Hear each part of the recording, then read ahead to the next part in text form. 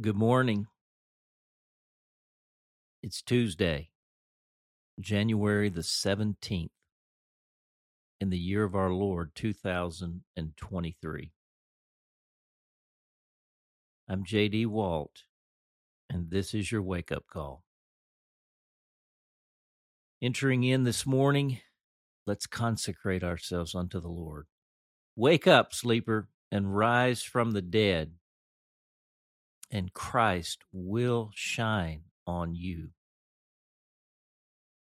Jesus, I belong to you. And Jesus, we belong to you. I lift up my heart to you. I set my mind on you. I fix my eyes on you. I offer my body as a living sacrifice to you. Jesus, I belong to you. Praying in the name of the Father, and the Son, and the Holy Spirit. Amen. Today's entry is entitled, Tell Me the Stories of Jesus. Our text is Luke 2, verses 41 to 43. Hear the word of the Lord. Every year, Jesus' parents went to Jerusalem for the festival of the Passover. When he was 12 years old, they went up to the festival according to the custom. After the festival was over, while his parents were returning home, the boy Jesus stayed behind in Jerusalem, but they were unaware of it. The word of the Lord.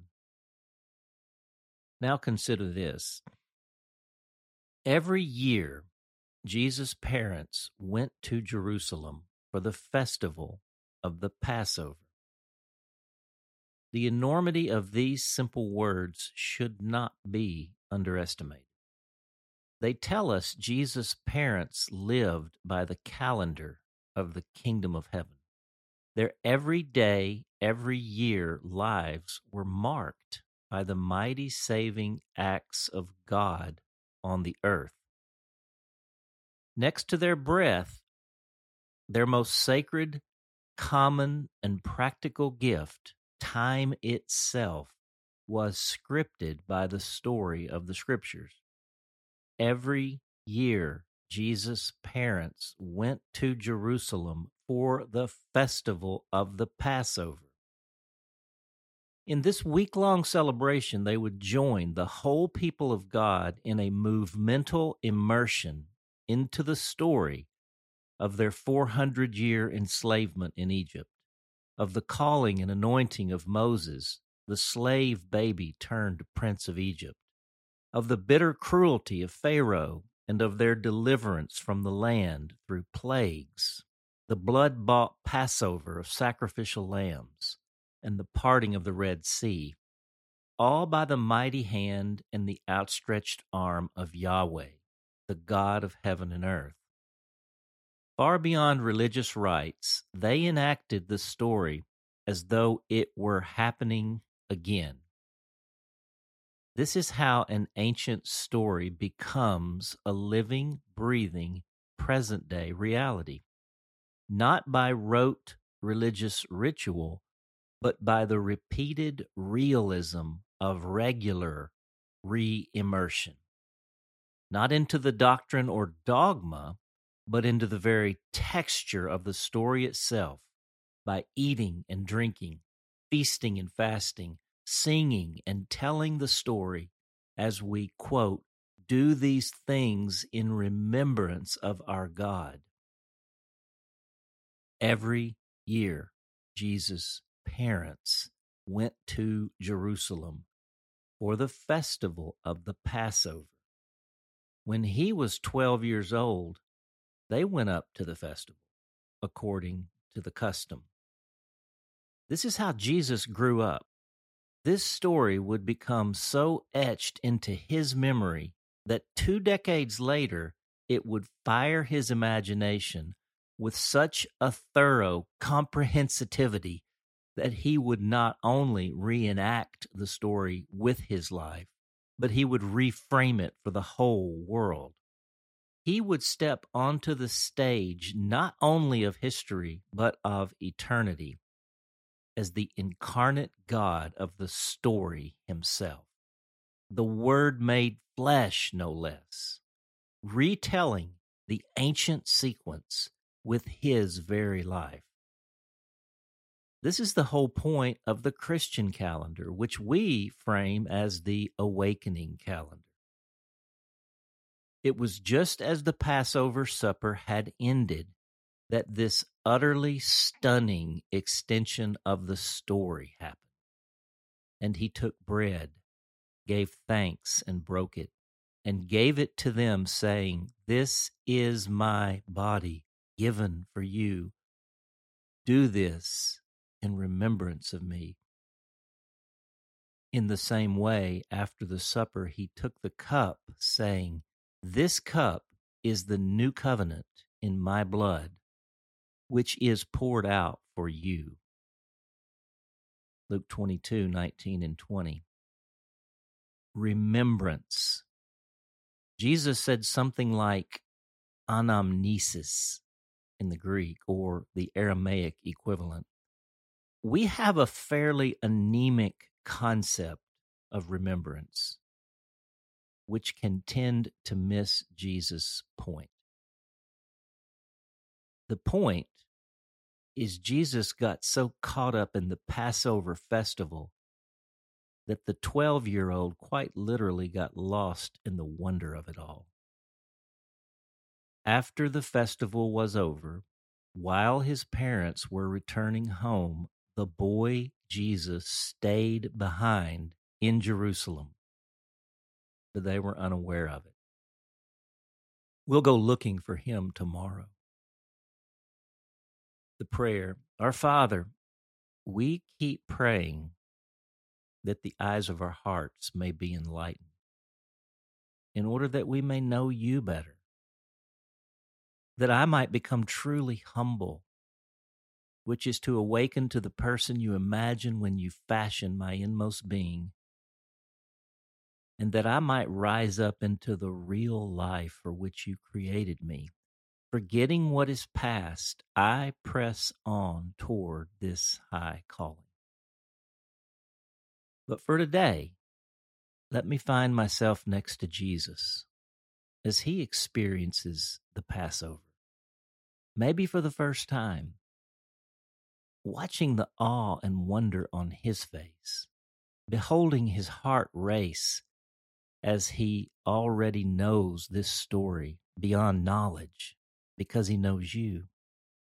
I want to live a consecrated life of simple obedience and extravagant love. Show me the next small thing. Come, Holy Spirit, I am ready to move with you. Praying in Jesus' name, amen. The question, to what degree is the Christian calendar, i.e. the awakening calendar, shaping your life and time? On a scale of 1 to 10, irrelevant to essential, where would you land today? And how would you comment on that? The hymn today is Tell Me the Stories of Jesus. It is on page 159 of our seedbed hymnal, Our Great Redeemer's Praise. And today we're going to sing verse 1, verse 3, and we're going to sing a new verse that has been composed by one of the architects and great engineers of this hymnal, Julie Tennant. So let's sing together. Tell me the stories of Jesus, I love to hear. Things I would ask him to tell me if he were here. Scenes by the wayside, tales of the sea, stories of Jesus, tell them to me. Verse 3. Into the city I'd follow the children's band, waving a branch of the palm tree high in my hand. One of his heralds, yes, I would sing loudest hosannas, Jesus is King. Verse 5. Tell how he rose on the third day up from the grave, how he ascended to heaven, mighty to save. All of my whole life, now to the end, I will love Jesus, Savior and friend. I remember singing that in my children's Sunday school class. I remember Miss Fay Graves and Miss Dolores Peterson, who were my 4th and 5th grade Sunday school teachers, and most Sundays we would sing hymns like that one, and This Is My Father's World, which we'll sing another day here. But I'm so grateful for those saints and their faithfulness to this great story and these great songs. Well, there is a PS today. And there are actually 2 pretty significant notes that I've written in the after piece, today's email, notes for additional reflection and study. I would commend them to you today. And I'd encourage you to check the links in today's email and go see the Awakening Calendar. This is something that is incredibly rich and profound, and it's shaping all that we're doing in our work. Now, the PS, I want one more reminder here. This is my last opportunity to invite you to let me know of your interest in a prayer and fasting for life and awakening course that I'm wanting to teach if there's sufficient interest. It'll be in March. We'll do it through Zoom. We'll be bringing special guests and a lot of resource to it. But all that to say, in the email today, you can see the link in the PS to take a 1 minute, literally, it's just 3 short questions, just to let us know. You're not making a commitment, but we want to know if you're leaning in or not on this before we make the investment in it. So, hey, that's it for today.